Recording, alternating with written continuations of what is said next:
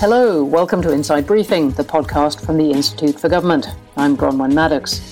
First, the good news. Boris Johnson is out of hospital and convalescing at Chequers, the Prime Minister's country residence. Now the bad news. The Office for Budget Responsibility has warned that the UK could now be facing its worst recession in 300 years if the lockdown continues until the summer. The government is under pressure to start talking about how it would go about easing the lockdown, what's been called its exit strategy. How could it work? What are the risks? And what are the trade-offs that the government will have to make on all our behalves? We'll take a look at the tough choices that the government is facing. And by the way, if you're interested in more on the big issues facing government, you'll enjoy our new sister podcast, IFG Live. Listen on Apple Podcasts, Spotify, or wherever you get this Inside Briefing, or at instituteforgovernment.org.uk. Back to today's podcast. Giles Wilkes, IFG Senior Fellow and former advisor to Theresa May, is with us. Giles, you were number 10 as an economics advisor. Did scientists get much of a look in back in those days? Oh, we tried to meet scientists as often as we could. We have this excellent think tank, if you like, attached to the government called the Government Office for Sciences. And we'd call them in and try to look through their thousands of pages of reports all the time about the future of mobility or how the energy system was changing. But never anything like this. But no, Patrick Vallance is an impressive guy, and it's always been a pleasure working with him. He must be the busiest man in government now. Well, maybe not completely. He's the government chief scientist, head of Go Science, as they call themselves. There's no absence of scientific advice if you want to ask for it. The trouble is the subject is almost infinite. You can't possibly cover it all. And you're normally dealing with occasional amateurs like special advisors such as myself. So asking the right question is still the real art. That is a really, really interesting point. Alex Thomas, who leads our work on the civil service, is also with us. Hi, Alex. Hi. Number 10's been without a Prime Minister and until very recently without its chief advisor, Dominic Cummings, who's been self-isolating. What will that have felt like in Number 10, which is normally so packed with people running around? Yeah, I think it would have felt very, very different. Even the people who are there will have been staying a good distance away from each other. One of the sort of extraordinary things about Number 10 is how intimate it is as a building. And as you say, people are rushing here, there and everywhere. It's also a building that's kind of very responsive to what's going on around it. In the middle of a crisis, you can feel the electricity in the air. In calmer periods, it's a kind of calm, stately environment. So it would have been a very, very strange place to work these last few months. And I'm delighted that we're joined today by Sarah Bosley, the health editor of The Guardian. Sarah, welcome. Hello, Bronwyn. I know these are incredibly busy times for you, so thank you a lot for being with us. Tell me, you've been the health editor of the paper for over a decade. Where would you rank this in what you've covered?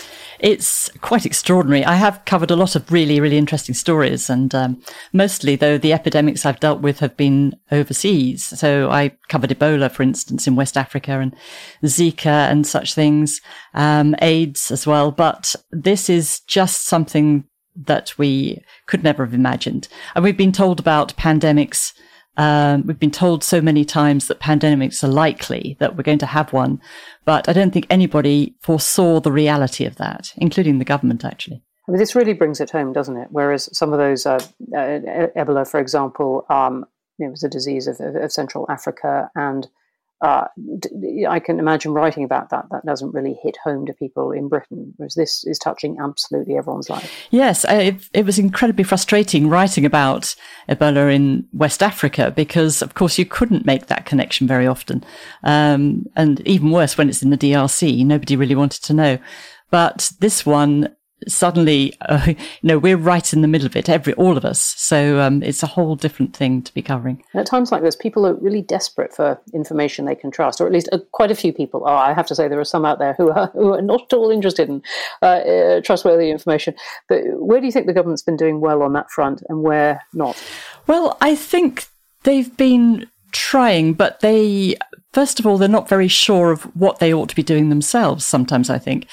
And some of the information they're putting out is very much paternalistic. Well, just do what we're telling you to do, and don't really think too hard about the rights and wrongs of it. I'm not sure that we get enough detail, enough science, and that we're convinced enough of what they're telling us.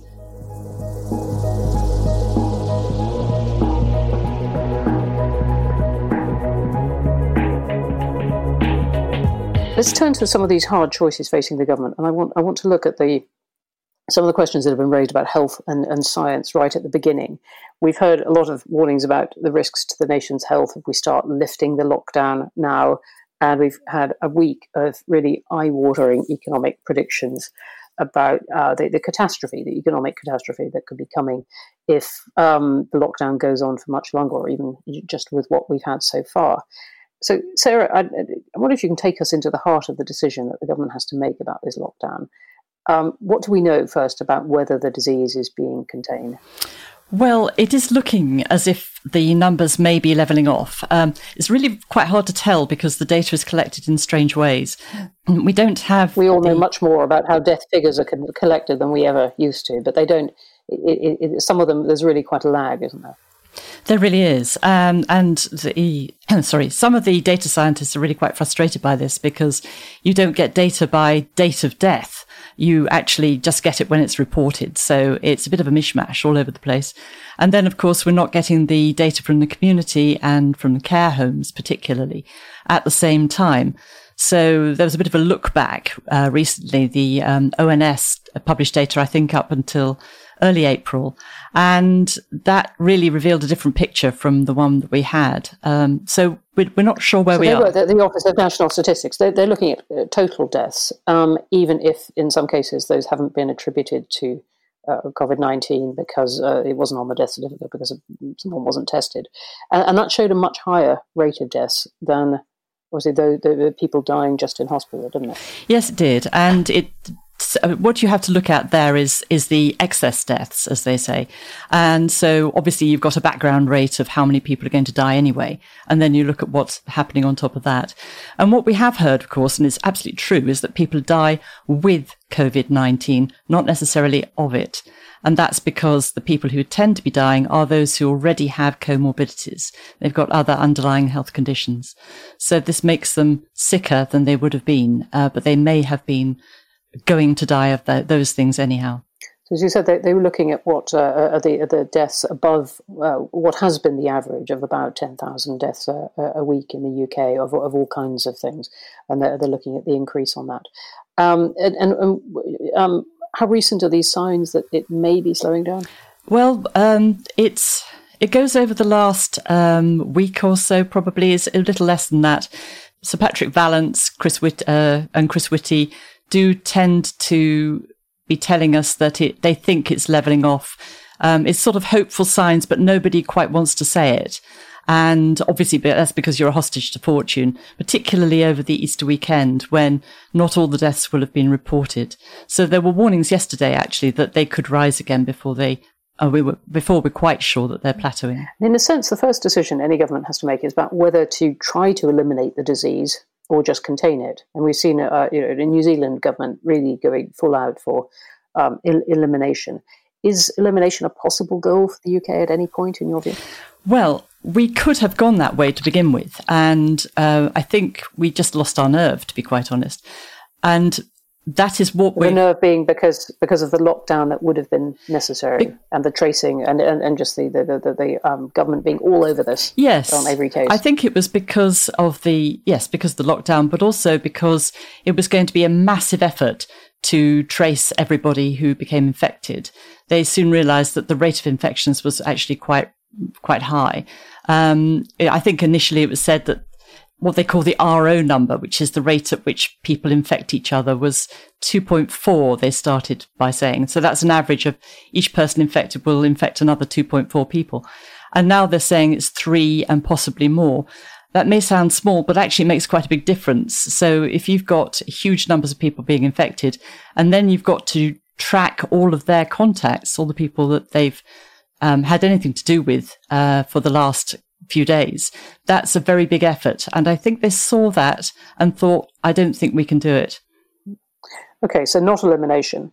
But what about the wider impact of the lockdown on the health of the country? So we're already talking sort of about other diseases that people may be dying of, and maybe dying at higher rates than they would have been if the NHS hadn't been focusing on coronavirus. And what about the effect of poverty on health and indeed mortality?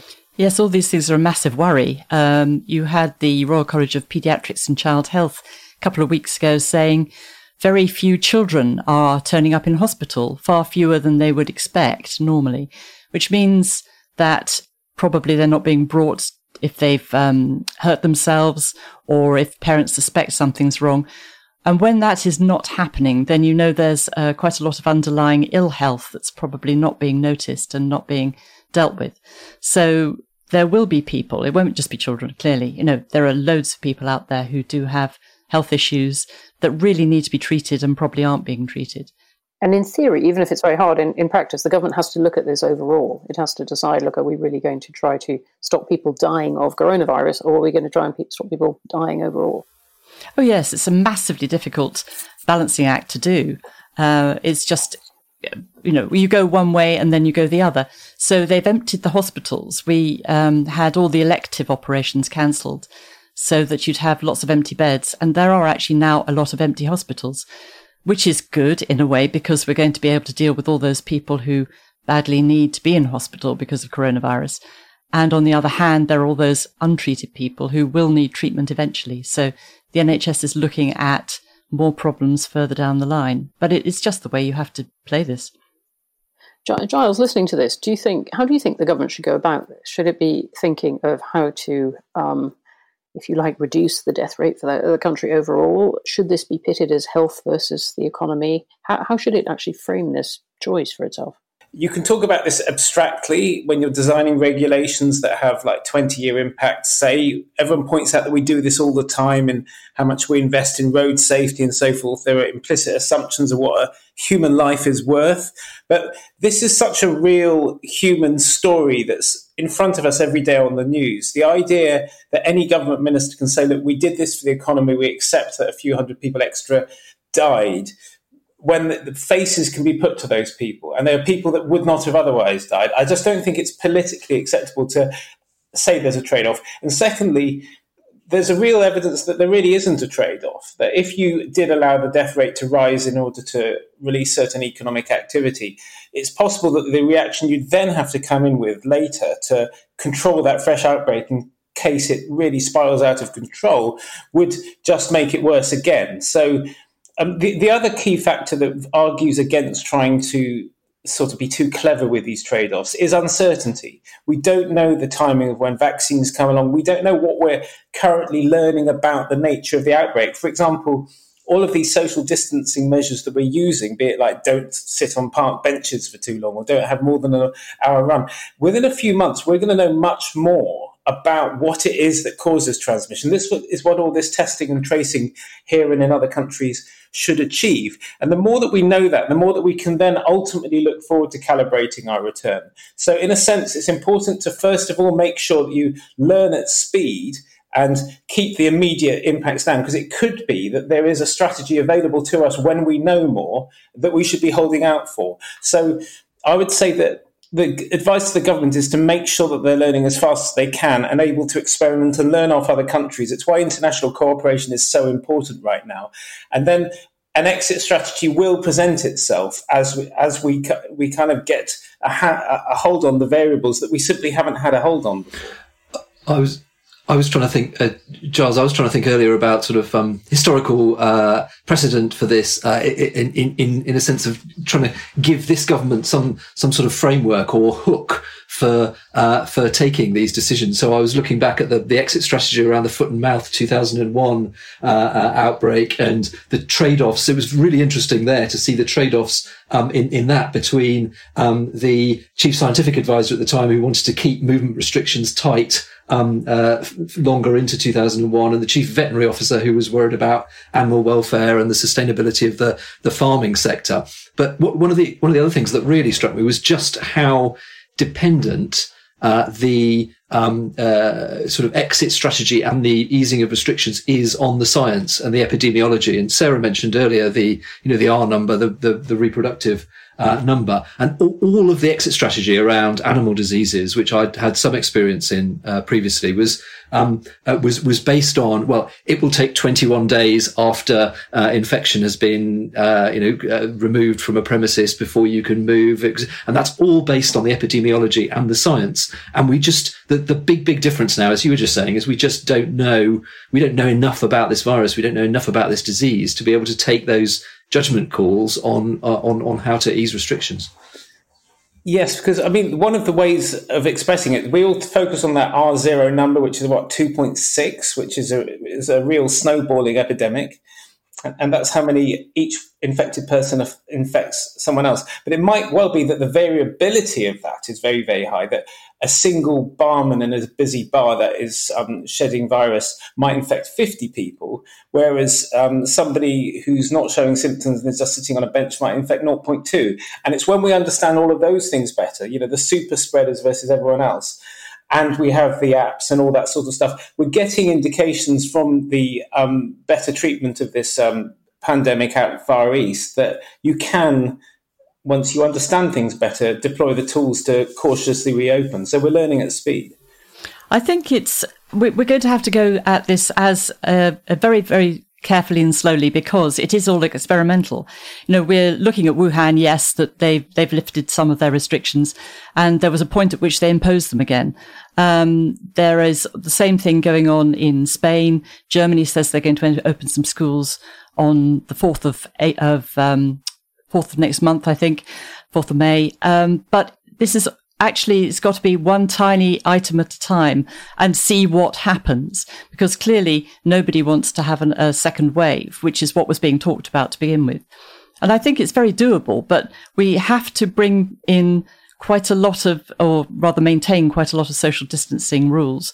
We may end up with masks as well, which actually there is not good scientific evidence for, but it does seem, first of all, to reassure people, and also does stop people who are infected from transmitting it to other people. So things like that will happen. I think our lives are not going to be back to normal for a very long time, probably months. I agree with that. I think they might change forever. I mean, who knows what the workplace will be in 2 years' time. It's become a lot easier to work at a distance, and all sorts of different social norms change. But, why is it that we always shake hands? If it turns out that shaking hands makes a big difference to our health, will people just stop shaking hands full stop? It's not the biggest sacrifice. Well, I think it's culturally very sad, isn't it, if we end up not wanting to touch each other. Not sure how well that will go down in the Mediterranean countries.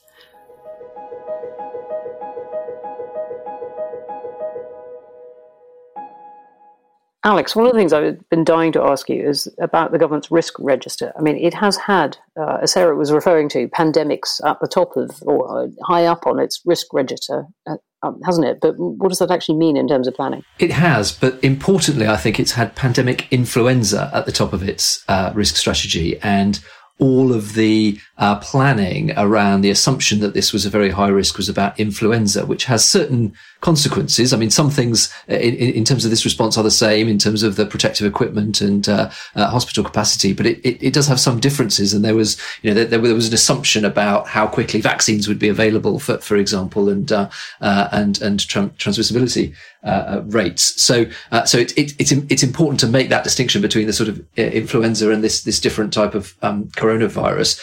What it means in practice is that the government machinery is geared around being able to respond to this sort of threat, and both the sort of civil contingencies and national security architecture will be ready to respond to this sort of issue that will drive investment decisions and policy decisions across the whole of government. But one of the really big questions I think that we'll be looking at in any inquiry after this is over is how effective that actually was, because some of the gaps in that planning are definitely now being exposed. If a pandemic like this was top of the risk register, should we really have been operating at a very low capacity of ventilators, for example? Well, this is exactly what I wanted to ask you, and maybe ventilators are quite specific to this particular illness. But you mentioned the protective equipment. I mean, Sarah, what's your view? As Alex had just been describing, the government thought it had this very high up in its sights of what might afflict the country. What is the reason why it's been so hard to get the protective equipment into the country in the first place and then out into all the hospitals? I think it's right that yes, they did have pandemics right at the top of the agenda theoretically, but then we had swine flu, if you remember, 2009, and actually it really wasn't as bad as everybody thought it was going to be. So I think that made people a little bit less anxious about this. Also, we've been actually sort of downgrading slightly the sort of infectious diseases side of Public Health England and the public health network across the country. So we have fewer labs. There's been sort of centralisation. Hospitals don't have their own labs so much. They send their samples off to central labs. This doesn't seem to have worked as well as it has done in some countries where they still had a real wariness of infectious disease, such as Germany. So I think that's part of it. I think pandemic preparedness, yes, flu is a different thing. And the vaccines would have been so much simpler because we already have a vaccine against seasonal flu. And you can imagine adaptations of that working. With this, you're just a blank sheet. And I think the other problem was that they didn't realize how severe the illness was going to be from the data that they were seeing out of China. So we heard quite early on it's 80% mild cases, 20% severe. Actually, the severe are really severe. So that means hospitalization, intensive care, and high risk of death. So I think we were not really prepared for the scale of and sort of pandemic that this one is. Yes, and maybe that's always going to be the case. But Alex, can we just press on this point about the personal protective equipment? Because that has been one of the government's vulnerabilities, and we've heard of all kinds of frustrations going back a couple of weeks of why it just wasn't getting out there. You've been in the heart of the machine. Why can these things be so hard? So these kind of logistical coordination questions always are quite difficult. It seems that there's been a pretty significant problem with the PPE equipment about the amount of equipment being in the wrong place at the wrong time. One of the questions that again I think will be looked at after this is to what extent were ministers able to kind of pull the levers of the systems in Public Health England and throughout the National Health Service in order to drive the system to deliver to get the equipment to be where it needed to be.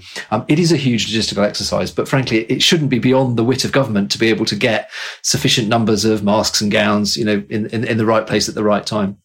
So this is, in a way, this doesn't look so good at this point. Obviously, the verdict will come afterwards, but that would be a weak spot. Yeah, and I think we will also need to be asking ourselves some pretty serious questions about whether the reforms to the health service in 2012 that created this more decentralised, fractured system have helped or hindered in a pandemic. There is some suggestion that that's made it harder to coordinate and harder to get the right interventions in the right places. I would agree with that. I think there's another aspect to the PPE shortage, which is that you have to remember there's global demand for PPE, as there is for tests, for instance, test kits and the reagents, the chemicals that we need to use with them. So every country on the planet actually is competing for this stuff, which makes things much more difficult. Well, let me ask you about testing, because here I feel that there might be a case for giving the government a bit more of a pass in that the tests seem not terribly reliable or not up to the standards that governments want, whether you're talking about whether someone's had a coronavirus or has got it at the moment. Though, as we know, the government has made this pledge to be doing 100,000 tests of some kind by the end of this month. So where are we on the testing? What is it reasonable to expect? As you say, the aim is 100,000 by the end of the month. That's the PCR tests, or the swab tests, as they like to call them. They're not including the antibody tests in that now. And so that's a big ask, actually. They may get there because there's certainly one company seems to think they can ramp it up massively. That's right. Forgive me, this is for the test of whether you've got it right now. This is the test for whether you have it right now. It's the so-called swab test, where a swab's taken of the back of the throat and the nose, and you hopefully pick up virus on the swab. That goes to the lab, and the lab can figure out whether it's there or not. That's the one sort of test, and they're now the ones we're focusing on. We should have had a lot more of those to begin with, quite honestly. The World Health Organization recommends this testing and then tracking the contacts, and testing those in turn if they show symptoms. So that sort of process was what we were doing to begin with. That was the contain phase of the response. And then we moved on March the 11th into the delay phase when we said, actually, this is too much testing. We can't really cope with that. But there are the two tests. We have as you say, the test for the virus, which is the PCR test. The antibody test is just not good enough, I'm afraid. They have been looking at these, and they're between 70% effective and 50% effective. So that really isn't going to help us at all. Yes, and I was talking to someone in upstate New York just last night who had a negative test but felt that she had the disease, and they said, well, look, we're getting 30% false negatives on this, which is absolutely not a very useful kind of test. No, and particularly if you get a false positive is also a real problem because they're the antibody tests. So if you appear to have had the virus according to the test, you might go back to work with patients and get exposed because you think you're immune and you're not. One little nugget from 2001 foot and mouth outbreak again that I was reading this morning. The parallels are sort of eerie in some instances. There were 400 tests being carried out a week at the beginning of the foot and mouth outbreak. It took a couple of months to get to 40,000, and then it took about 6 months to get to 200,000 tests a week. And that was for a well-known, very well-established test for a sort of very old and well understood disease. And do you reckon we're going to have to live with this for years? I think, yes, we are. I think we are not coming out of this until we have a vaccine. And then you've got to have it manufactured in sufficient quantity actually to vaccinate everybody. So the whole process of doing that will certainly go into next year. And also you have to see how good the vaccine is, because sometimes the effect of those wear off. Also, can you reach everybody on the planet with this vaccine? Because you'll have countries where the virus still lingers if you don't. And we're hearing reports of it suddenly getting into some much poorer countries and then much poorer communities within those countries, and where it becomes incredibly hard, if at all possible, to contain it or to get treatment to those people. Yes, absolutely. Let me just ask you finally what you think this crisis is going to mean for the NHS, whether it's going to be politically bulletproof even more from now on, or whether it's going to be sort of shielded from reforms that might actually make it still an even better health service. I think it's going to be pretty bulletproof. You've only got to take note of all the clapping that goes on every Thursday evening for that. I cannot see any government managing to do anything with the health service that the public won't support for some time to come, certainly a few years. That will make it very difficult if governments do feel that things aren't working properly. But also, there's going to have to be a huge amount of investment, really, to build it up again back to the point even of where it was, because if you remember that we've run down everything else that we were doing. So we've got to reinstate all of that. And there will be a massive backlog of people, for instance, who need routine operations, who need cancer treatment that's non-urgent. So all of that's going to cost a lot of money too.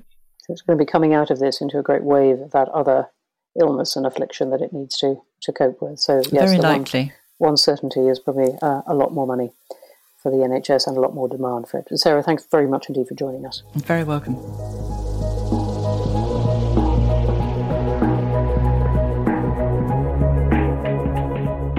Let's look more now at the hard choices the government will have to make in deciding whether to lift the lockdown and how it could actually do it, the practical steps it might have to take.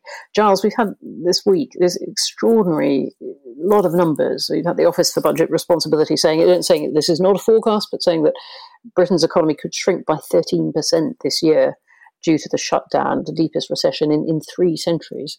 I mean, what does that mean in real life? What would that feel like?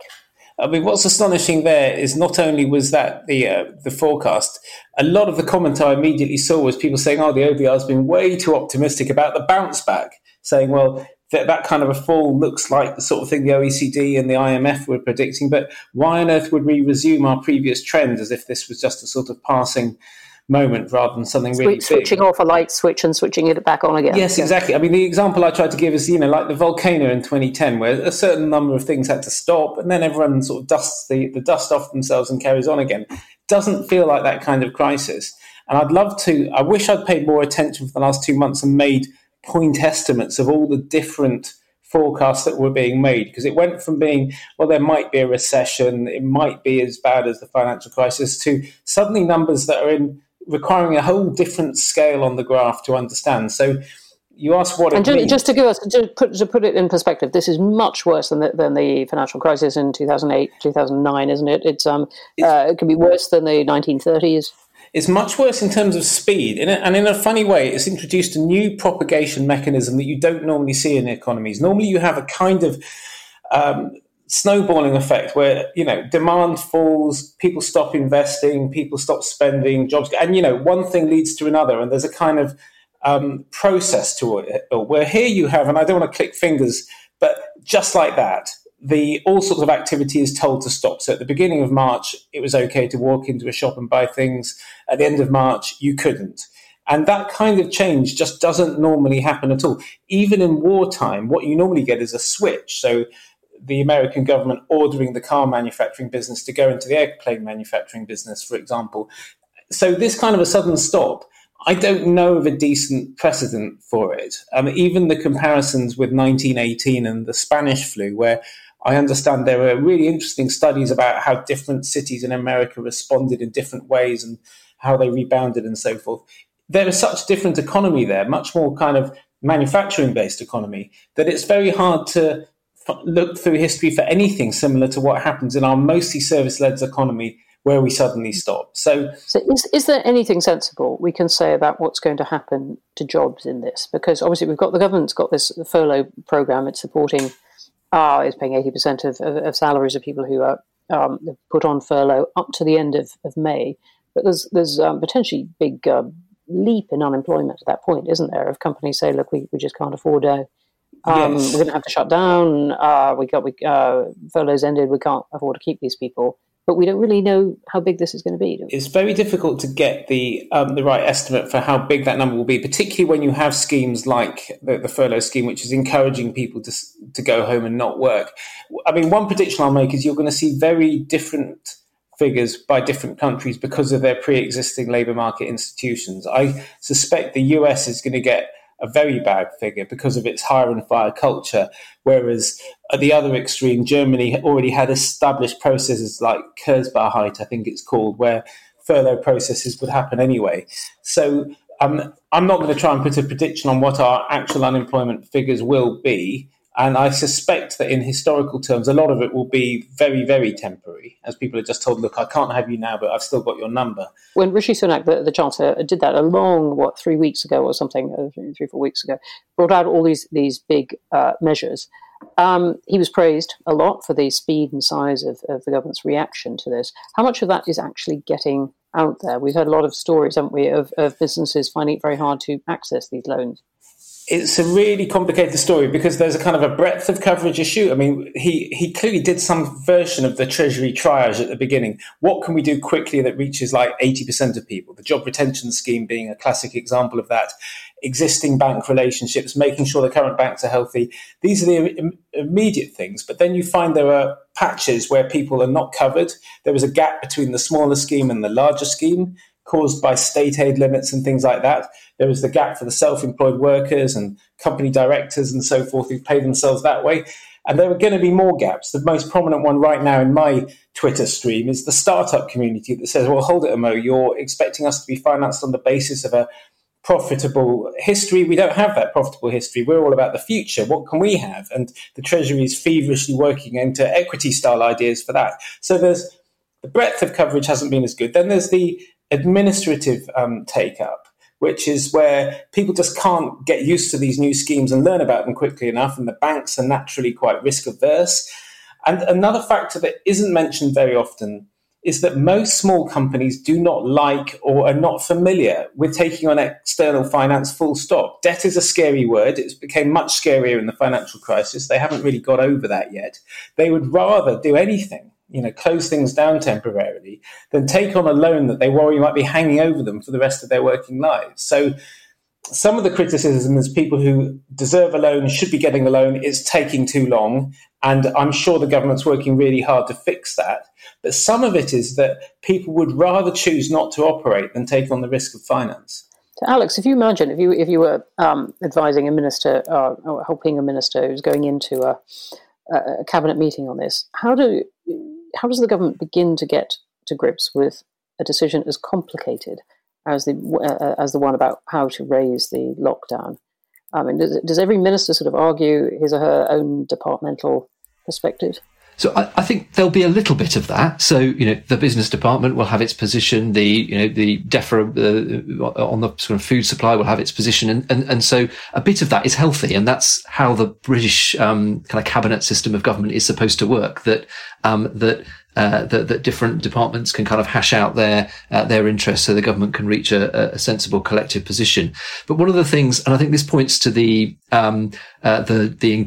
growing demands around at least a sort of parameters for an exit strategy, is that ministers will need a framework in which to take these decisions. On what basis would you decide to allow children to go back to school? On what basis would you take decision to open certain shops? And so what the civil service, I think, and particularly those kind of expert advisors and analysts will need to give ministers a means of thinking about and assessing the different pros and cons of different approaches. And that shouldn't just be a pure, on the pure epidemiology and the science, although that will drive a lot of those decisions. As they were saying earlier, it will also be, the behavioural insights team got quite a bad rap early on in this crisis, but it's really important that government understands how people are likely to behave to measures and can predict the likely reaction of the public. Let me just ask you about the behavioural insights, because you brought it up, and many people do.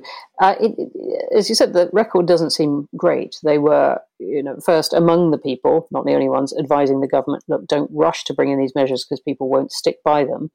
And then people have enormously stuck by them, and the government's been quite open that it's been surprised in a way about the adherence to that. Now, you might say that's great communications. You might say it's pure personal fear on behalf of people really, really not wanting to get the virus. But what is to be generous, what is the greatest use you can make of behavioural insights? So, behavioural insights is a fantastic, means of, helping achieve certain types of government policies. But it was called the nudge unit for a reason. Maybe that's a slightly facetious point, but not the whole academic discipline, but the actual the behavioural insights team. The government's nudge unit. But they you don't nudge people into a lockdown. You instruct and you direct and you enforce. Now, there's a way of enforcing that, and there are ways of encouraging compliance around that. So the behavioural insights, to my mind, doesn't come in terms of the clear government instruction, stay at home, but it does and should shape the government's communication strategy around that. So, for example, the behavioural insight around that would be people are more likely to comply with that instruction if you reinforce the positives and demonstrate to them how many people are following the instruction. So behavioural insights are good when you're talking kind of around the margins of a decision and around the communication of a decision. But I suspect the government and a lot of us underestimated the power in a command and control situation like this of a clear and clearly enforced direction. So, Charles, what about if it gets a bit messier, if the government tries a partial reversal of the lockdown? How do you think that works? And of all the variations out there at the moment, geographical or sector or by age group or whatever, what's your favourite? In terms of the advice on how to do it from a health point of view, I'll probably accuse myself as not being a health expert. It's difficult. You see all sorts of different theories like youth first, for example. I think it's still difficult because even if the rate of death is only 1 in 1,000 of the 30-something group, that's still an absolute tragedy that you don't want to be on the hook for. In terms of doing it by sectors, I think we need to revert to an earlier point. We need much more data about which sectors are likely to be much more spreading, which ones are able to be identified and controlled if there is a new cluster, which there will inevitably be. I'm sorry to put that in a very general terms, but I think also there are certain industries that are probably able to maintain their social distance much better. I'd imagine, for example, very modern manufacturing already has extremely clean operations, ways of ordering itself, and is very capital intensive, such that it will be possible to run a modern factory, which they say you go to a modern car factory, you say, where's all the people? And that's kind of a good sign right now. So if car factories are able to operate again, they'll probably be able to demonstrate quite quickly that they can get through it without becoming centres of spreading. Where I'm not sure is where it comes to just the normal retail economy, the sort of high street sandwich shops. Are they going to have to demonstrate new procedures that means you're absolutely safe going in there? And how do they maintain them when thousands of people are coming and going all the time? So it's going to be very much a health matter. I wouldn't let the economy lead it, in that it's very hard to demonstrate which sectors will make an immediate difference to growth. I think it has to be a health-led decision. And there's also going to have to be a feedback mechanism. This goes slightly to the point of what you'd advise ministers to do. Not all of these decisions are going to be the right ones, and they're going to need to have a kind of flexible enough decision-making process so that you can reimpose certain types of restrictions if it's proving they're not working. That's a really important point. Yeah. So let me ask you both two things. Finally, first one about austerity. Alex, you work for administrations which are built on the principle of austerity. When this is done, do you think we're heading for a lot more austerity? So I think the principle, the sort of deeper principle, was almost of efficiency. So, and this spans across the kind of Labour and Conservative governments. Austerity was the kind of pinnacle of that. But I definitely think, for a period at least, there will be a strong drive to build a bit more redundancy and a bit more capacity into most of these kind of core systems. And I think that will be sort of future-proofing in that sense. That will be at the front of ministers and civil servants' minds when they're taking and advising on these decisions. I think on the broader question of, are we in for a period of austerity or not, similarly to whether we're in for a period of sort of global collaboration or a period of global competition, it feels too soon to take these kind of it's too soon to know how the politics will settle after this, and of course that's partly dependent on the well, it may not be a purely political decision, but no, I understand what you're saying. Giles, what do you think? I was about to mildly disagree with Alex in that I think there are some things that we can't, I would not be in much doubt of. Like, I can't believe the public will be not supportive of much higher spending. And it will need to have much higher spending in the health service and areas of our social security and so forth as a result of this.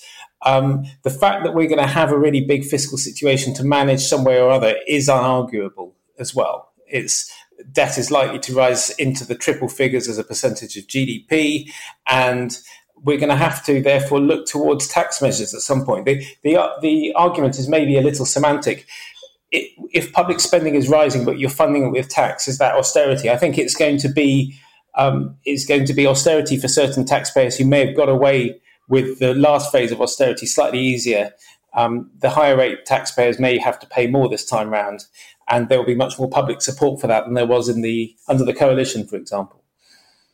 And so focused on tax rather than on squeezing public services. I can't see where the public services could be squeezed. There has been a big proposed increase in capital spending, and some of it might have proven unnecessary. But honestly, we're talking, I estimate, there's got to be several percentage points of GDP to be found eventually. And it's hard to think of where that is in the public realm. Okay, and so let me ask you both then, more positively, what about the innovation that might come out of this? Wow. Shall I go first? Yep. I think we're going to...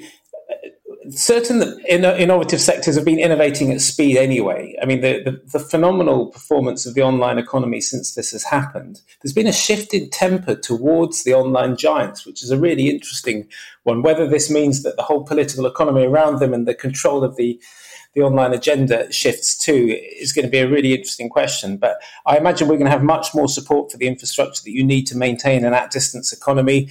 Apart from this ridiculous conspiracy theory around 5G, you would have thought there's going to be much more support for a 5G-based economy that can support all sorts of remote working in a much more seamless way.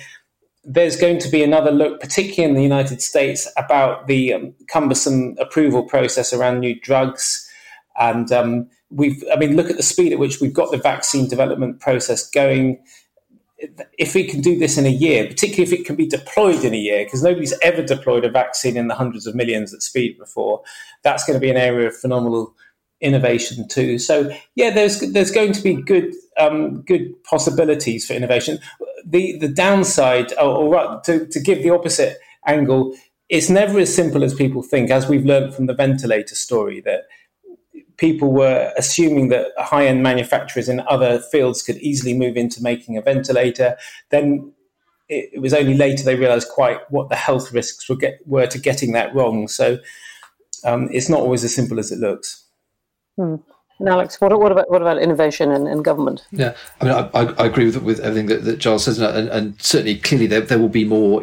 The systems that we all use to communicate with each other and will be more sort of naturally geared to virtual working. I think the other point about government, and people often say this during and after crises, but it is rarely capitalised on, I think, is the kind of capturing the ways that government has worked well during a crisis that have allowed problems that have bedeviled governments for 5 years, 10 years to be able to be solved in an instant. So, the cross-departmental cooperation, the bringing people together in a crisis, the links and the pace that is forged in a crisis. There's an opportunity there for that to be kind of, bottled and applied to those problems. I mean, it will be an example of that might be social care and properly embedding social care into the wider health system. It seems inconceivable to me that we don't take a long, hard look at social care after this crisis. That's great. Well, I'm sure we'll be coming back to all those points. Thanks very much, though, for them at this point. And that's the end of this week's Inside Briefing. My thanks to Giles Wilkes, Alex Thomas, and especially to Sarah Bosley. And thank you all for listening too. Inside Briefing will be back next week, and our new sister podcast, IFG Live, is bringing you the debates, discussions, conversations which we held regularly in our building just a month ago. On Monday, I'll be talking to Andy Haldane, the chief economist at the Bank of England, about many of the things we've been talking about today. Do get in touch with your questions ahead of that. Make sure you subscribe on Apple Podcasts so you don't miss one, and you can stream us on Spotify and Acast too. And our website, instituteforgovernment.org.uk, is full of lots of comment and reports, not all of it about coronavirus. Do check it all out, and see you next week.